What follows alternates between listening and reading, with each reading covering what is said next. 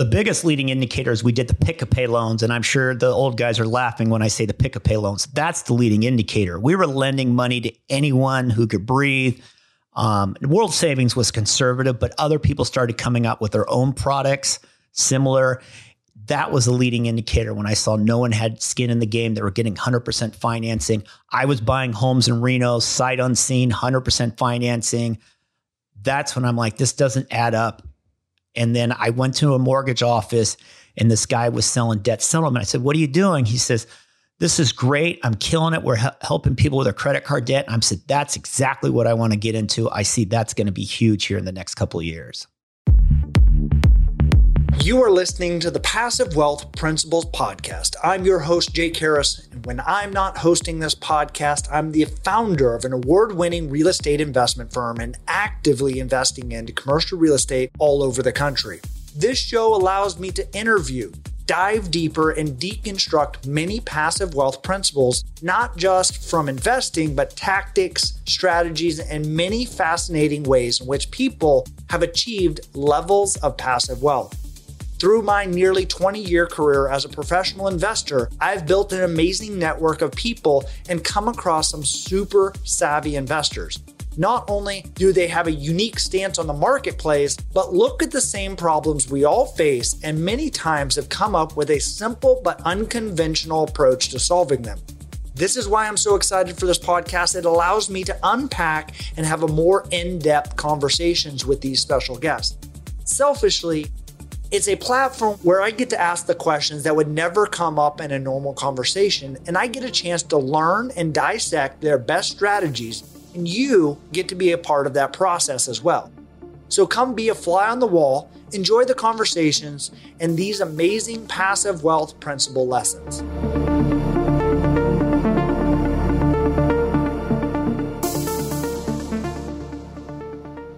Welcome to the Passive Wealth Principles Podcast Show. I have a very special guest today, Ray Cordano.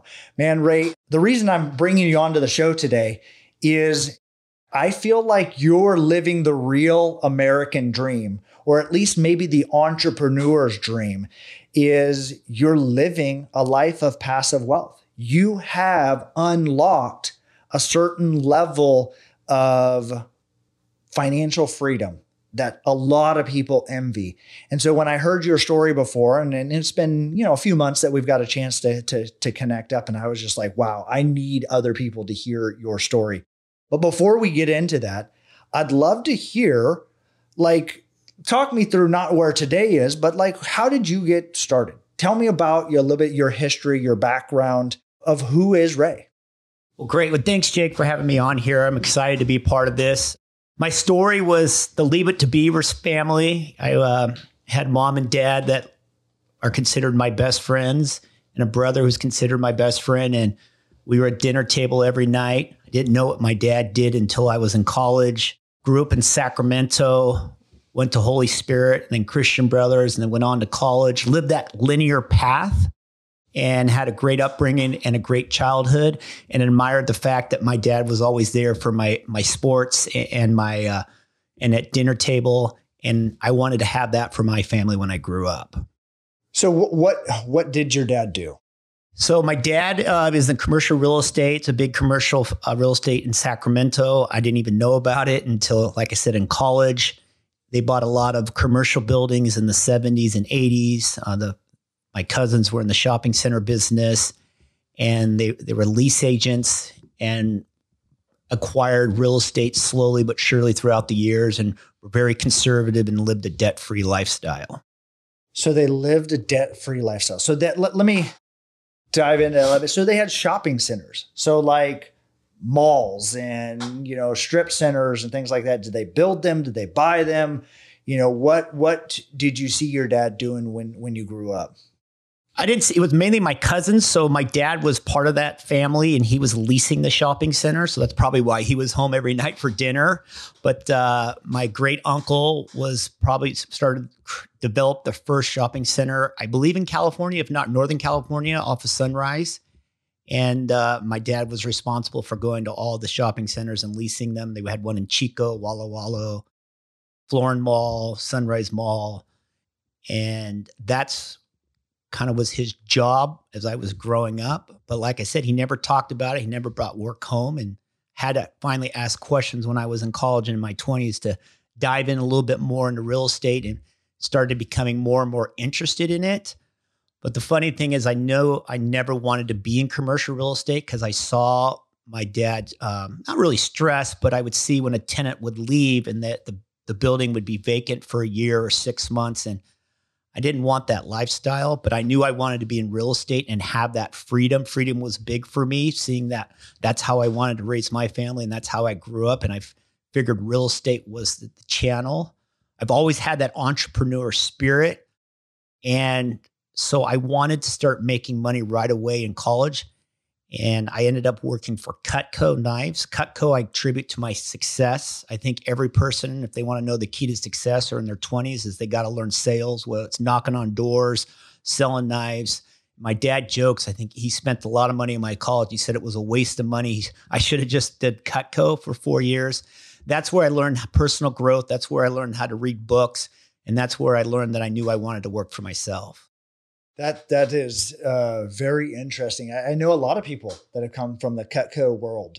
You know, the Howell Elrods, Yes. and John Vroman's also a friend of mine. So tell me a little bit about that. Like, what was that like, being a door-to-door salesman that taught you those kind of next levels of skill sets that, you know, propelled you for, you know, maybe real life? It was sky's the limit that I could earn the income that I was wanting to work. I was a go-getter, and I knew if I put in more hours, I could make more money. The energy, the culture of going into a sales office, I thought Cutco did a fabulous job of creating a positive culture. The training was phenomenal, and I wanted to be around that atmosphere. I wanted to be around that type of culture and those people. And it really set me to the next level where I knew I wanted to own a business, run a business, and have people underneath me and implement that Cutco culture. But I also knew I had a lot to learn, and I knew sales was going to get that to me. So after Cutco, I mean, it literally opened the door when I graduated from college to get any job I wanted. I moved to Boston, was a mutual fund wholesale rep, traveled the world, and then eventually came to Sacramento and worked at World Savings as an outside rep. And that's where I really got the chance to study businesses, particularly the mortgage business during the early 2000s when everyone was crushing it and they were spending more money than they were bringing in. And I took note of that. I mean, I serviced over 100 accounts, and I would say all of those accounts, maybe one or two of them survived during that 08-09 crash. And I particularly studied that and wanted to make sure that I didn't do that. So I ended up starting a debt settlement company, realizing the crash was coming, and implemented the strategies and businesses that I learned from studying those mortgage companies for the last 8 years. So you said you did mutual funds, you're selling those, and they took you all over the world. So what was that? What were you doing selling mutual funds, and where was all over the world for you? Well, the United States. So I represented Pioneer Mutual Funds, and I only worked with the high advisors. They were called RIAs, and these were the ones that really studied mutual funds or investments and wanted to present that to their clients. So I would have to meet with them and explain to them why I thought Pioneer fit in their portfolio. It was a great business. They gave me over $100,000 to spend to wine and dine these reps. Maybe it is a little crooked business. That's why the mutual funds have tons of fees. I learned that I did not want to be in the stock market. In fact, I hardly ever invest in the stock market because I saw the other side of it, and I wanted to sleep good at night. And I knew that was something I could not control, like what we're experiencing today.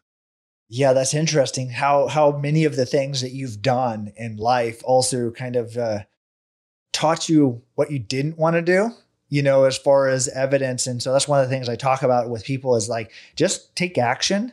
Oftentimes, even if it's in the wrong direction, you'll discover the fact that it's like, wait, I don't like this, or I don't want to do this. And that allows you to kind of pivot there.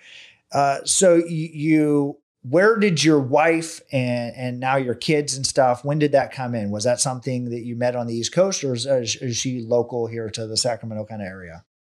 So to kind of back up, and I'll get to that question. So I was in the mutual fund business and I knew I wanted to get back into real estate. So I moved back to Sacramento. I had a good buddy work for World Savings and got back in the real estate side. I bought my first house in 2000 and just like everybody saw the appreciation. I'm like, wow, this is great. This is easy money. Let's go for it. And again, learning from my Cutco background and my dad always saying, find a good mentor. No matter what you do, go find a mentor. And I studied the Sacramento market and I wanted to see who the best flipper was out there. And I reached out to my buddy who I went to elementary school with. And I said, look, I just want to learn from you. I want to flip properties. I'll be the money guy because I was making good money on my W-2. And I just wanted to learn. So we flipped homes from 2002 to about 2006. And then all of a sudden, as you know, the market crashed and I was about $3 million upside down. And that was kind of maybe my first stressful moment in the business world of like, oh my gosh, what am I going to do? How am I going to get out of this? Is this whole freedom thing not what it was supposed to be cracked up to be? So you're flipping houses in the early 2000s before the market crashes. Yep. Easy money coming up, the market's appreciating. And then the market corrects and you have millions of dollars of real estate. Yeah, so I'm millions of dollars in real estate upside down, figuring out how to short sale, how to get out of this. And I attribute to my Cutco background of adversity and knowing that, failing is the time to learn. And that's when I hunkered down and started reading tons of books of, okay, there's a reason why I'm going through this. How am I going to get out of this? I read lots of books, but the one book that stood out and everyone knows the name is The Rich Dad, Poor Dad. And it was the word cash flow that I didn't realize until learning the hard way because I was minus maybe 10, 20 grand on all these flips every month. I'm just carrying the notes. And it said, okay, this makes sense. I got a cash flow. And more importantly, he says, well, you got to buy a house that's going to give you the 1%, meaning buy a house for 100 grand and get $1,000 a month in rent. And I said, well, geez, there's no way I'm going to do this in Sacramento. I don't think it's ever been like that. So reading that book and knowing I was upside down gave me the confidence and courage because I wasn't married, didn't have kids to continue going. And then all of a sudden there was homes on the steps selling for 80, 90 grand that were renting for $1,000. And I'm like, wow, okay, here it is. Here's the opportunity that Rich Dad, Poor Dad, that I learned from. And he said, dude, in order to buy those homes, you got to start a business. So I started the debt settlement business. I said, now it's time to do it. Took all the best mortgage guys in Sacramento and literally took every single nickel I made every single month and bought homes on the steps and was living paycheck to paycheck, very frugal until my income was higher than my expenses. And then I knew I was going to hit freedom and shut down the business and live off my rental income. So you, as working for World Savings, doing mortgages, seeing people live in excess, and obviously flipping and seeing the appreciation go up of really fast in the 2000s kind of was a leading indicator for you to see that maybe this debt consolidation or debt settlement business would have been viable?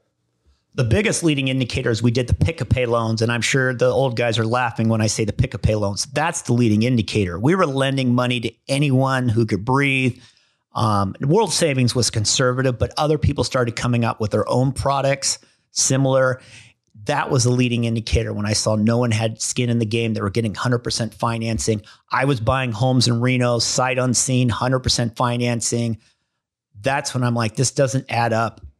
And then I went to a mortgage office and this guy was selling debt settlement. I said, what are you doing? He says, this is great. I'm killing it. We're helping people with their credit card debt. And I said, that's exactly what I want to get into. I see that's going to be huge here in the next couple of years.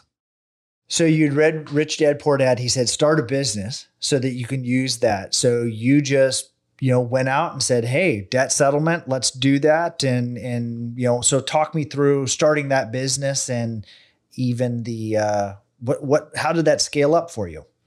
So it's $3 million in debt, working at World Savings. Now Wachovia, they bought us out. Wachovia laid me off. I got, I don't know, $150,000 in settlement money. I said, okay, here we go. I want to start my business. This is going to be my seed money. I want to do the debt settlement. I got lucky, really lucky. And we'll probably go a little bit later in this, but I'm a big people person. I'm not a real estate guy.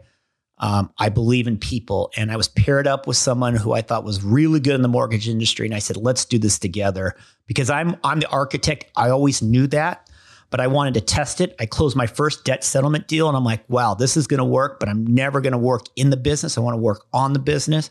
So I teamed up with this guy who operated my business. And he was the one that I would just recruit the sales reps, bring them in. He would get them implemented. He would run operations. We sent out mailers because that's what I thought was very successful with the mortgage industry. And we got to the point where we're spending probably $300,000-$400,000 a month on mailers and killing it. We slowly grew the company because I saw people in the mortgage industry go from 0 to 50 overnight, and that's how they failed. So it was a good 18-month process of going from 0 to about 30 sales reps. And that's what really helped me survive the downtime because I didn't break even until about month 18. Wow. That's, man, I just, cause I think back to my own story of being in that place is like, I had a hard time doing anything, like just even moving in any direction because, similar to you, like I was in the hole. I had negative net worth, I had all these properties and I was trying to figure out how to short sale or how to go through them. And maybe it's also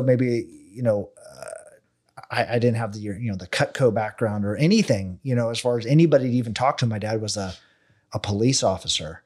My dad, his advice was just work harder.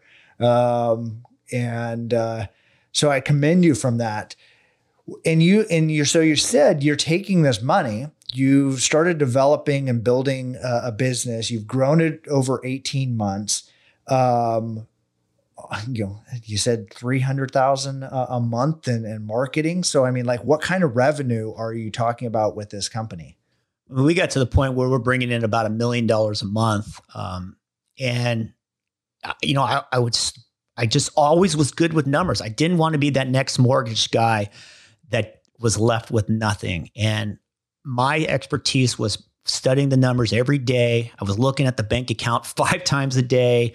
I was having cash flow projections, profit and loss projections, and it was all based on how much money do I have left over every single week to go to the courthouse steps and buy homes. That was my only motivation. That was my only incentive. And I was laser focused on that instead of reinvesting it back into the business. Yeah, that's interesting because the courthouse steps, I mean, in 09, 10, 11, 12, I mean, it was like shooting fish in a barrel. I mean, there was just so many properties. So talk about that. Like what was your investment strategy or thesis? So you're building up your business. You're getting every last nickel and dime out of the business each week so that you can go to auction next week. And so like, what were you trying to buy at auction to be laser focused in your investment strategy?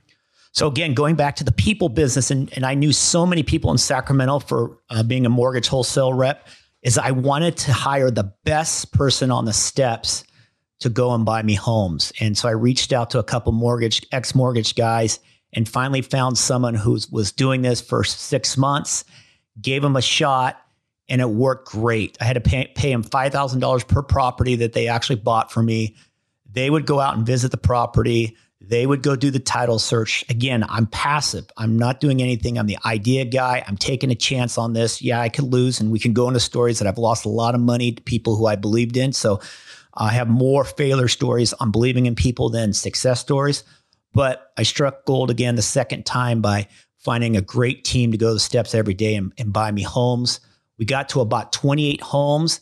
My income finally exceeded my expenses. And I said, okay, this is great. I'm not going to be a pig. I'm going to take a step back. Regulations started happening in debt settlement. And I decided this is the time to be free. I closed down the business. I stopped buying because Blackstone came in and started bidding way above values. I was at my above 100 percenters. And I said, okay, I'm at 30, 31. I'm going to retire and live the life I want every single day. Wow. I mean, what an awesome story and trajectory as far as from that, just being disciplined and executing a business plan and a model. There's some things that I've even quoted in my book, that the Rothschilds said it is about executing your game plan. Essentially, summarizing is that, the time to buy is when there's blood in the streets, even if the blood's your own. So it sounds like you had that similar story. And so you got back out there, you started buying, the market's, collapsing. Instead of trying to time the market and getting greedy, you said, yeah, this is the time. I've done and executed my business plan to my existence. So now at that point, so what is that? That's 2012, 2013? 2012. Yep. Blackstone, because they came into the market. I remember that it was like a giant vacuum of capital flooding in and taking every last deal that they could possibly buy. And I mean, they have billions of dollars.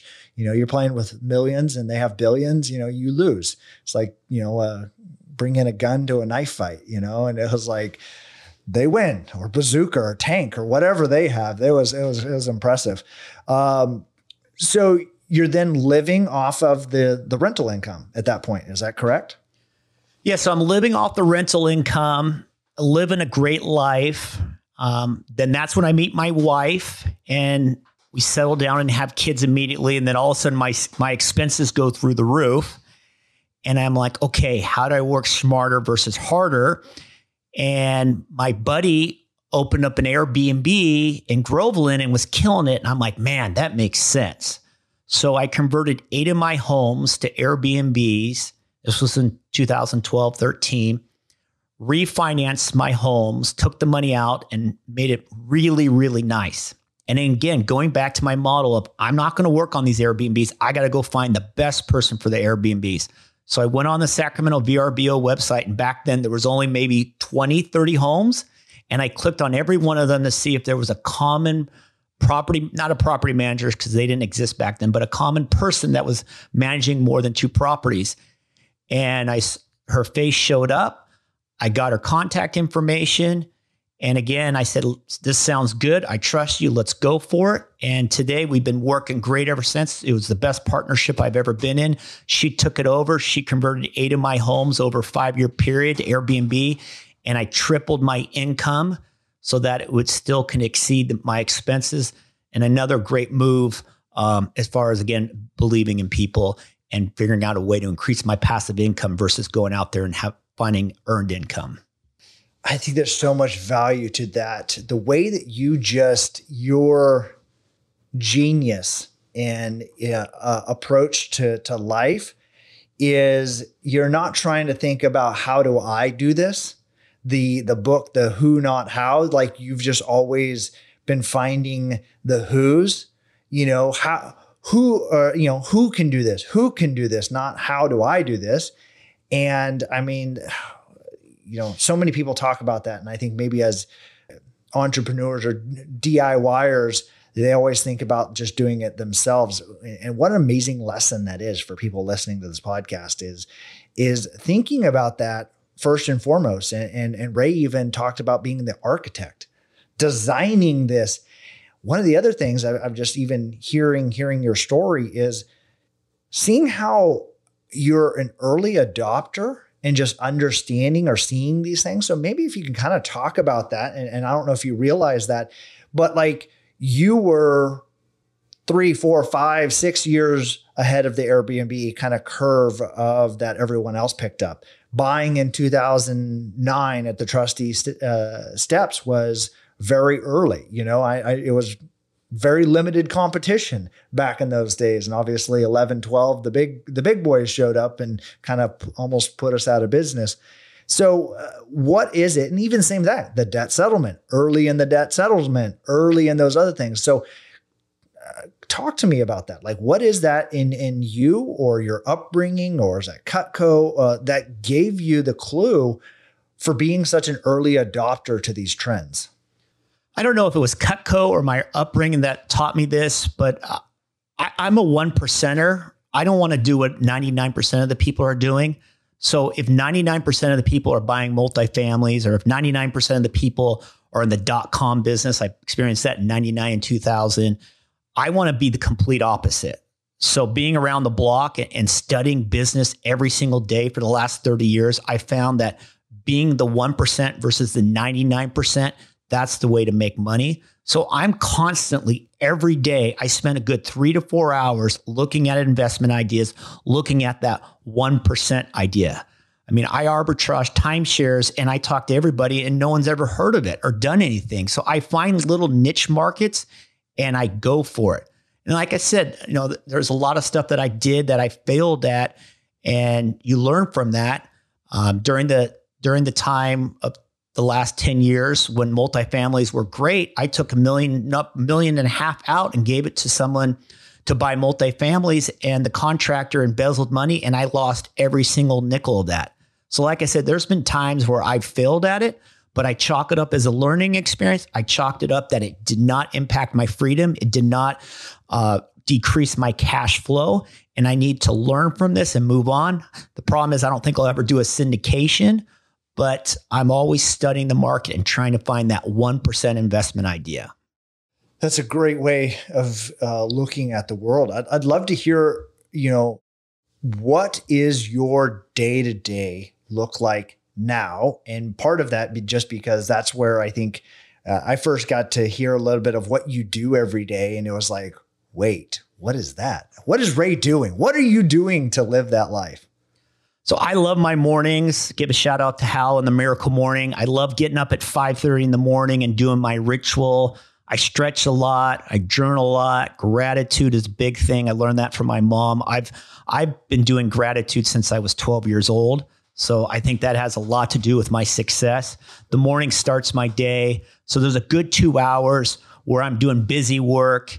I'm meditating and I'm getting ready for my day, because once 8 a.m. starts, I don't want to think about work. I just want to be present and enjoy my life.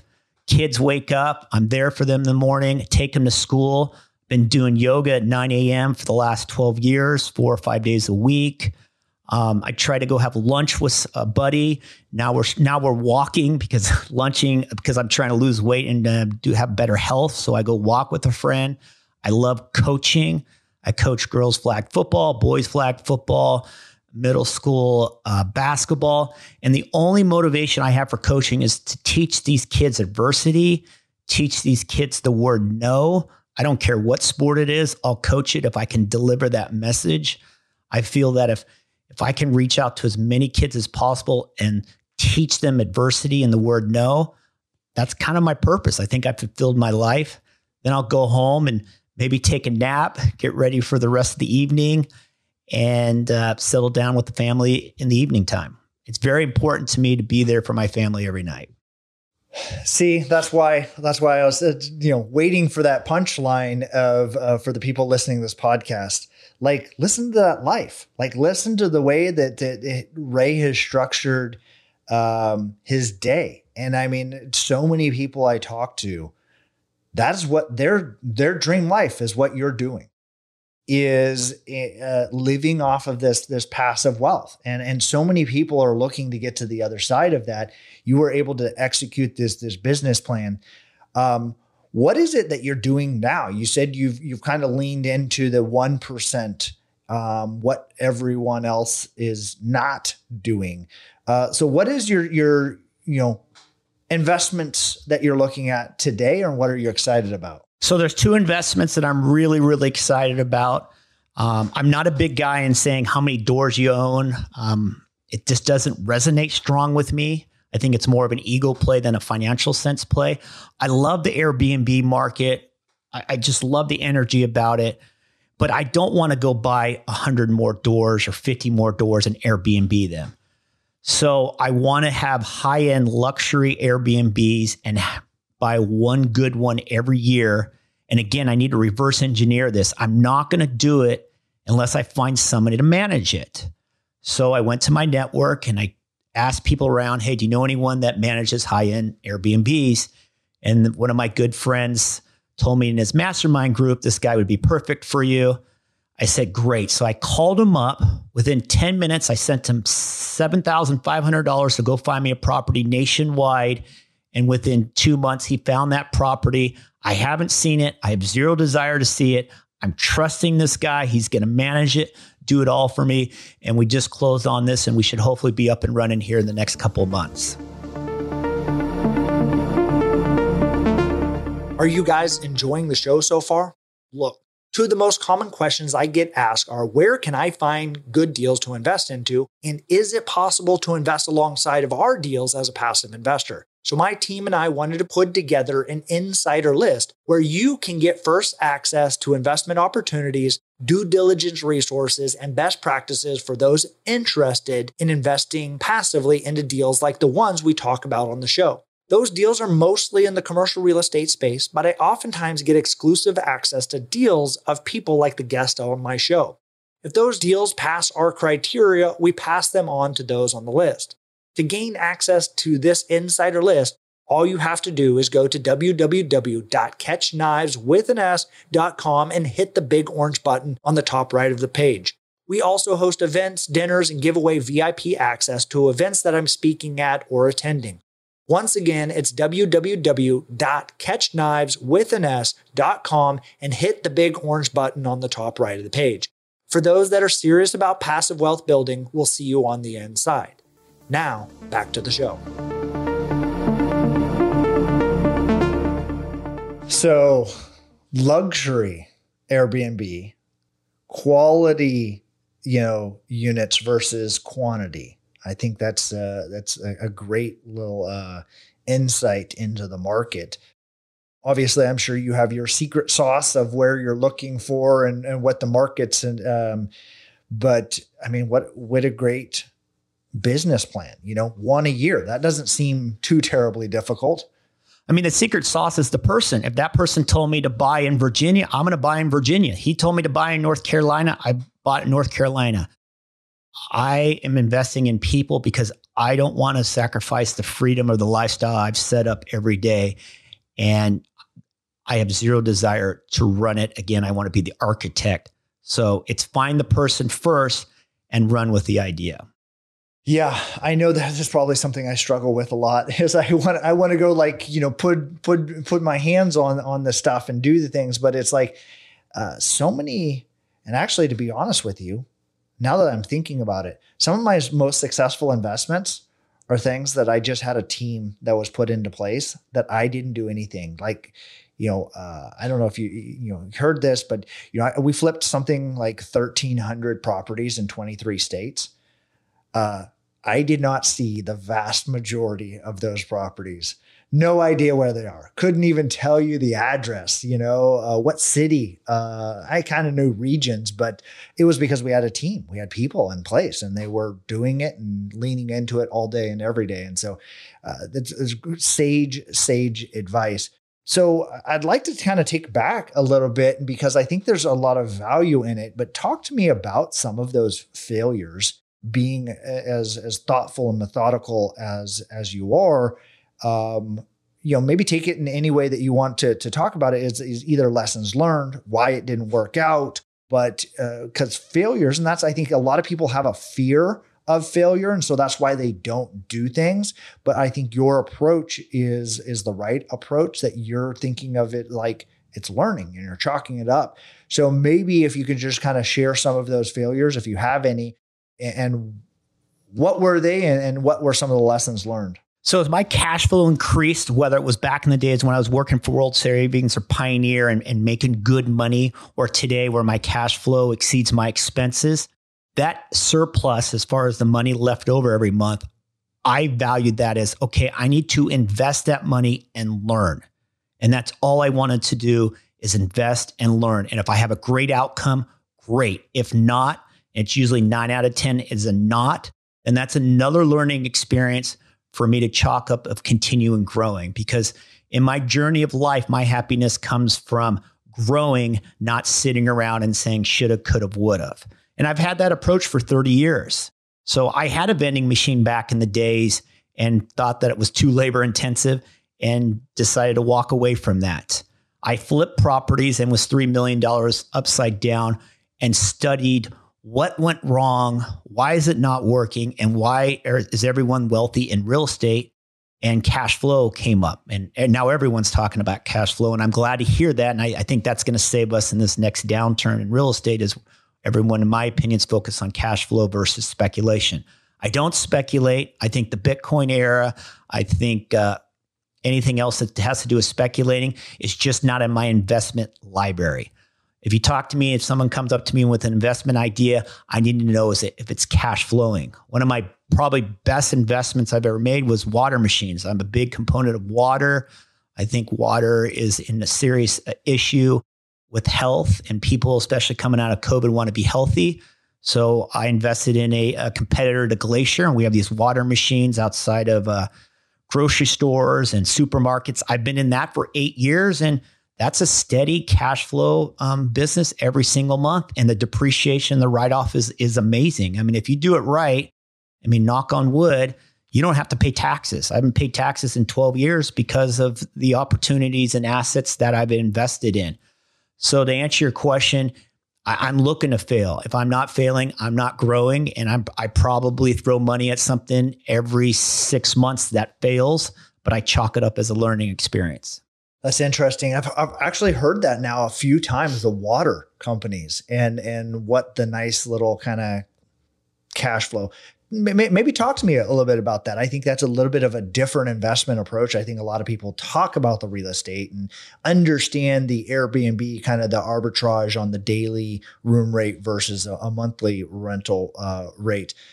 What is it about the water business? How does it operate? And then maybe just talk through what the type of returns and did you find that? Did you find an operator, or you just happened to invest into a deal that was already kind of going on? So for the last 10 years, I'd spend, and I forgot to say this, my daily activity. So in the afternoon, when I get home from my lunch, I'd spend 2 to 3 hours looking for investment ideas 5 days a week religiously. I love it. I mean, it excites me. And I looked at those businesses for sale, and 5 years or 8 years ago, it was the water business. Great cash flow. Anytime I see great cash flow in the headlines, I click on it. I'm intrigued. I talked to the owner, seemed like a great guy, never met him, didn't go fly out and see his office, and decided to invest a good chunk of change because I believed in him and I believed in water. I don't know, one of my gifts, I feel like I can read people. But again, there's people that have burnt me, and that's just chalk it up. And his idea was he was in the vending business, and he sold his vending company and wanted to buy these water machines and place them throughout the United States. So I invested in 20 water machines, and they started cash flowing. And every year I gave them more and more money. I think we're up to about 100 water machines. And all you're doing is just changing a filter every quarter and having someone out there collect money. But now with technology, people are using credit cards so you can see the daily sales. To me, it made sense. It was simple. It was kindergarten. I believed in the person, and knock on wood, it's been a great investment for about 8 years. And you get the depreciation because you're buying the machine. Yeah, that's one of the things we haven't really got a chance to go into detail on some of these podcast shows, but there's a few people that the bonus depreciation, the write-offs you get from investing into this. And I was like, to be honest, the rich understand these things because they're looking at it. They're hiring the right tax attorneys. They're hiring the right CPAs that say, hey, you invest into something that's equipment intensive, ATM machines, water machines, vending machines, and that's why I like hotel investment too. It's structured that way. There's a lot of equipment related to it. And it's also the tax code specifically written for because of the higher use of it. You get additional write-offs, from those particular asset types. And so, again, it's great to make money, but, Uncle Sam wants his cut as well. And so the truly wealthy people are figuring out how do you mitigate some of that tax burden, because it's like what you take home is way more important, the after-tax dollars, than the net income. And there's so many people that are on listeners to this podcast are very good high income earners, make $500,000, $1 million a year, but they're paying $500,000 in taxes. I mean, they're paying 50, 60% in their taxes, not only on their income, but if you calculate all the other taxes we pay, now you've just shortcutted that and started investing into these businesses. How do you find, so what is that 2-3 hour looking at investments deal? How have you structured that? Where are you finding these deals? Because I think that's incredibly interesting, because as a deal junkie, that sounds awesome to me. That's a great question. So, I mean, back in the days before cash flow was a word, it was easy. Now it's a lot harder because everybody wants cash flow. So I would go on Google and type in cash flow investment. I would go on Craigslist and type in cash flow. Everything had to be cash flow related, or I'm not going to invest in it. I don't do private equity. I don't invest in startups. I don't invest in businesses that maybe will pay me in 3 years, or I have to exit to make money. So there's a very strict investment criteria I have. And because of that, it's very easy to say yes or no within seconds of looking at opportunities. So the buying a business, I don't know what that website is, BizBuy or whatever. I mean, I was looking at that constantly. I was looking at Craigslist. There's probably 95% scams, but there's that 5% diamond in the rough. There's a 5% diamond in the rough, just like looking at 100 homes, you're trying to find that one house. I'm looking at 1,000 investments, trying to find that one investment. So you said every 6 months, one of your investments doesn't work out. So like, what is the consistency that you're making new investments? So are you making a new investment every single month? Are you only, waiting for the right opportunity and then you're moving significant chips into that investment? If you're looking 2 to 3 hours a day, I'm just curious as far as your new investment thesis. I agree also that what you said earlier is that it's harder and harder because it seems like there's more competition looking for cash flow.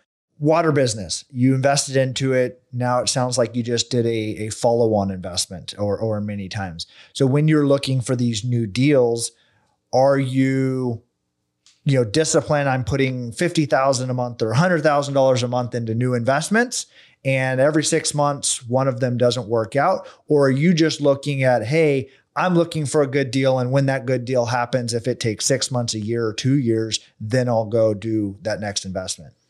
So that was the first 5 or 6 years. It was exactly what you would say. I was 5 or 6 hours trying to find an investment idea, throwing money at it, ideas every single month, losing more than winning. Then I finally realized I need to stop being a deal junkie and focus on what's working, the 80-20 world. Well, 80% of my income's coming from real estate. Why am I trying to deviate from what's working? And I think over the last couple of years, I've matured in the investment world and started to invest in more things that are already working, i.e. like going in with the high-end Airbnbs, the water business. So I'm going more laser focused on those areas. I was doing covered calls. I was doing options. And that just didn't resonate for me. One, it takes work, which just doesn't meet my philosophy, my vision. And two, it wasn't fun for me. I've liquidated all my stock holdings. I didn't have much. And I'm focusing more on putting money into things that's working. That's the people that are running my Airbnb business, the water business, and going more in all that on those opportunities versus trying to find newer ideas, because I believe I'm maybe at that second phase of my investment life where I don't need to start chasing all these opportunities and more focusing on the opportunities that are working. Yeah, no, that makes a lot of sense as far as even just maybe the evolution of you as an investor. So let's take this. If you're giving advice as a coach, you're coaching these young kids and telling them no in adversity.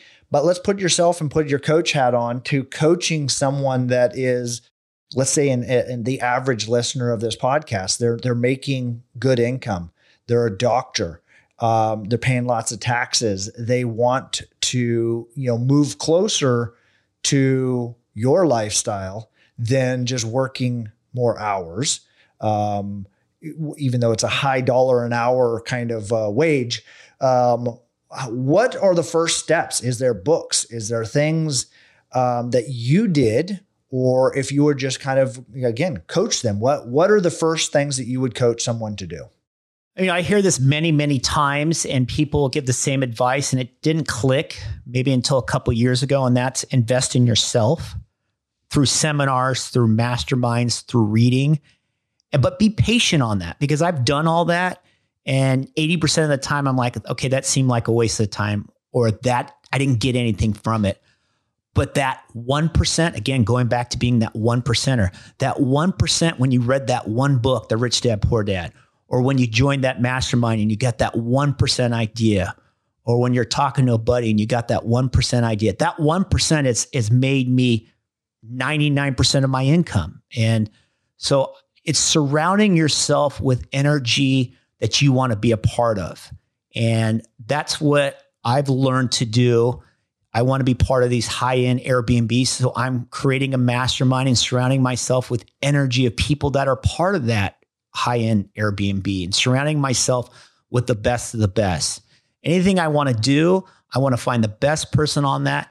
And I want to be part of that group, or part of that person, and learn from that person. Yeah, I think that is just, I sound like just a parrot repeating these same things. It's such great advice as far as looking at the people first, looking at the people that are doing it the best, and just kind of getting around them or partnering with them. So many people, and it's like when you're trying to figure it out on your own, and I don't know, maybe people just hit a home run every single time that they went up to bat, but oftentimes you suck at stuff when you first start out. So how do you not suck? Well, you get other people that don't suck or have already gone through the lessons and just figured it out. Or maybe that's just who they are, is they're really good at that particular thing that you're looking at. And obviously, I think it's the lens and the frame in which you're thinking of this. Just your thinking of it is, again, I reiterating this, is who can do this? Who already does this? Who not only who can do this, but who is the best at this? And that's just, wonderful, wonderful advice that, so talk to me a little bit more about this mastermind and this high-end, mastermind. Is this some program that you're coaching people on, or collectively going to host conferences? Because it sounds very interesting. So I don't know. I love coaching sports, but coaching business or being coached to investors just doesn't resonate for me. It's not in my life dream. I don't know why, but I'm not going to second guess my voice. So I don't want to coach anybody.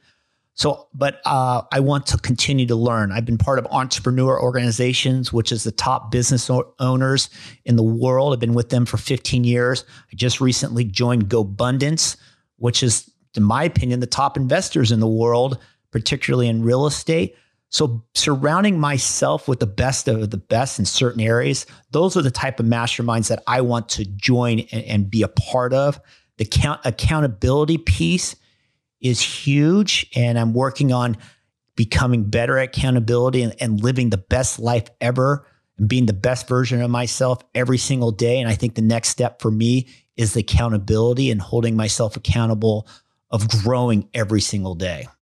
Yeah, as we're getting closer to kind of wrapping up the show, there's a couple of things, a little bit more kind of bullet pointed questions. And so I don't know, I didn't prep you for this. So I would ask is, what is one of the things that you have spent money on that has given you more freedom in your life? Or maybe the best thing that you have spent money on. And I'll give you some examples. Somebody the other day, I was talking to them, I asked them this question. They said, hired someone to fold their laundry. Because it was literally one of the most painful things that he and his wife always talked about. And he was like this, I don't know what the lady comes in, and I think it was like $40 a week. And he's like, what an amazing thing, is the best $40 I've ever spent in my life. And I love spending it every single week because it gives us freedom that we don't have to go fold the laundry. So that may be an illustration. Somebody else was talking about the books. They bought a book because it made them money. Every single nonfiction book has helped them make money at some point in their career, not instantaneously. So what has been the thing that you have spent money on that has given you the best return on investment for freedom? I mean, this is an easy answer for me, and it makes me frustrated to hear the DIY or DIY out there, especially people who want to do Airbnbs and learn to do it themselves. It drives me crazy. When I bought these homes, I forced my best friend to be my property manager. I reverse engineer everything. And I haven't heard one podcast or anyone preach or praise property managers. In fact, everyone puts them down. By far, the best investment I ever made was property management in my homes, in my Airbnbs, in my luxury and Airbnb. Yeah, you might hire the wrong property management, but why are you giving up? Go find another property manager. I vet that person harder than I vet real estate. So I do my laundry. I do my dishes because I have so much freedom that I'm able to do that stuff. And it's fun because I don't have to worry about one thing about my business. That is an amazing answer. And you're right. I don't know of anyone that has said property management, but to your point, how valuable are property managers? They're the ones. Nobody wants to do real estate because they don't want to deal with the toilets, the calls in the middle of the night. You know who does deal with those things? Property managers. They do call when the toilet's backed up, and they call the plumber and organize that fix happening. So what a super awesome example. Another thing that I tend to ask about people is books that made a significant impact on their life, either that they've gifted to other people or recommended, or maybe it's just a book that has been the best, or that 1% difference in your life. So again, being a people person and understanding people and working with people is the key to success. And the best book that I read that resonated strong and turned my personality around to love people was How to Win Friends and Influence People. And I give that to all my 8th graders on my sports teams every single year to read that book. Dale Carnegie, for any of the people that have not heard of that book, again, it's a timeless classic. Has it been around 100 years now? Yeah. I want to say 100 years. And I think almost every successful person that I have ever come across has put that in maybe their top 10 of books, or maybe top 20 of books. There's so much value. And I'm not going to say that new books that come out every week or every year aren't valuable, but how much more valuable those classics are that permeate time and now a century, and how true that information is. So Ray, as we're wrapping up, I have another question of you, and it's for the audience. What can the audience do for you? What is an ask, or if there is a deal that you're type of looking at, obviously with lots of cash flow and very little involvement, but how can they help you, or what is your ask of the audience? My ask of the audience is exactly what I ask for my players, and you're probably going to mute this, is stop being a pussy. And when you hear no, get out of your bed and keep digging and keep fighting. And the more no's you hear, you're going to get to your yes. I think the coming age with people coming out of COVID and dealing with adversity is negative. And we got to get back to the roots of our grandparents who fought during the Great Depression and realize that no was just closer to yes. So I ask the audience to get back to that and stop being soft. Actually, I don't think I'm going to cut that. I think that's going to be the title of the episode. Ray Cordano, don't be a pussy. Guys, thank you again for another Passive Wealth Principles podcast. We look forward to connecting up on another episode soon. And thank you, Ray. I hope you enjoyed that episode today on Passive Wealth Principles podcast. Make sure to subscribe on whatever platform you're listening to this on. If the episode made you think of someone, go ahead and take a screenshot and share this episode with them. You can tag us or find us as a podcast at Catch Knives or me personally at jake.realestate. For those investors that are listening to this and want to be able to take advantage of distressed investing opportunities, a perfect place to start is my best-selling book, which also happens to be called Catching Knives. It's a full breakdown and guide on how I and many of my partners take advantage of opportunities in distressed commercial real estate. Go to www.catchkniveswithans.com and grab the book there, as there's a few book bonuses that I know you'll love. Once again, www.catchkniveswithans.com. Take care, and I'll see you in the next episode.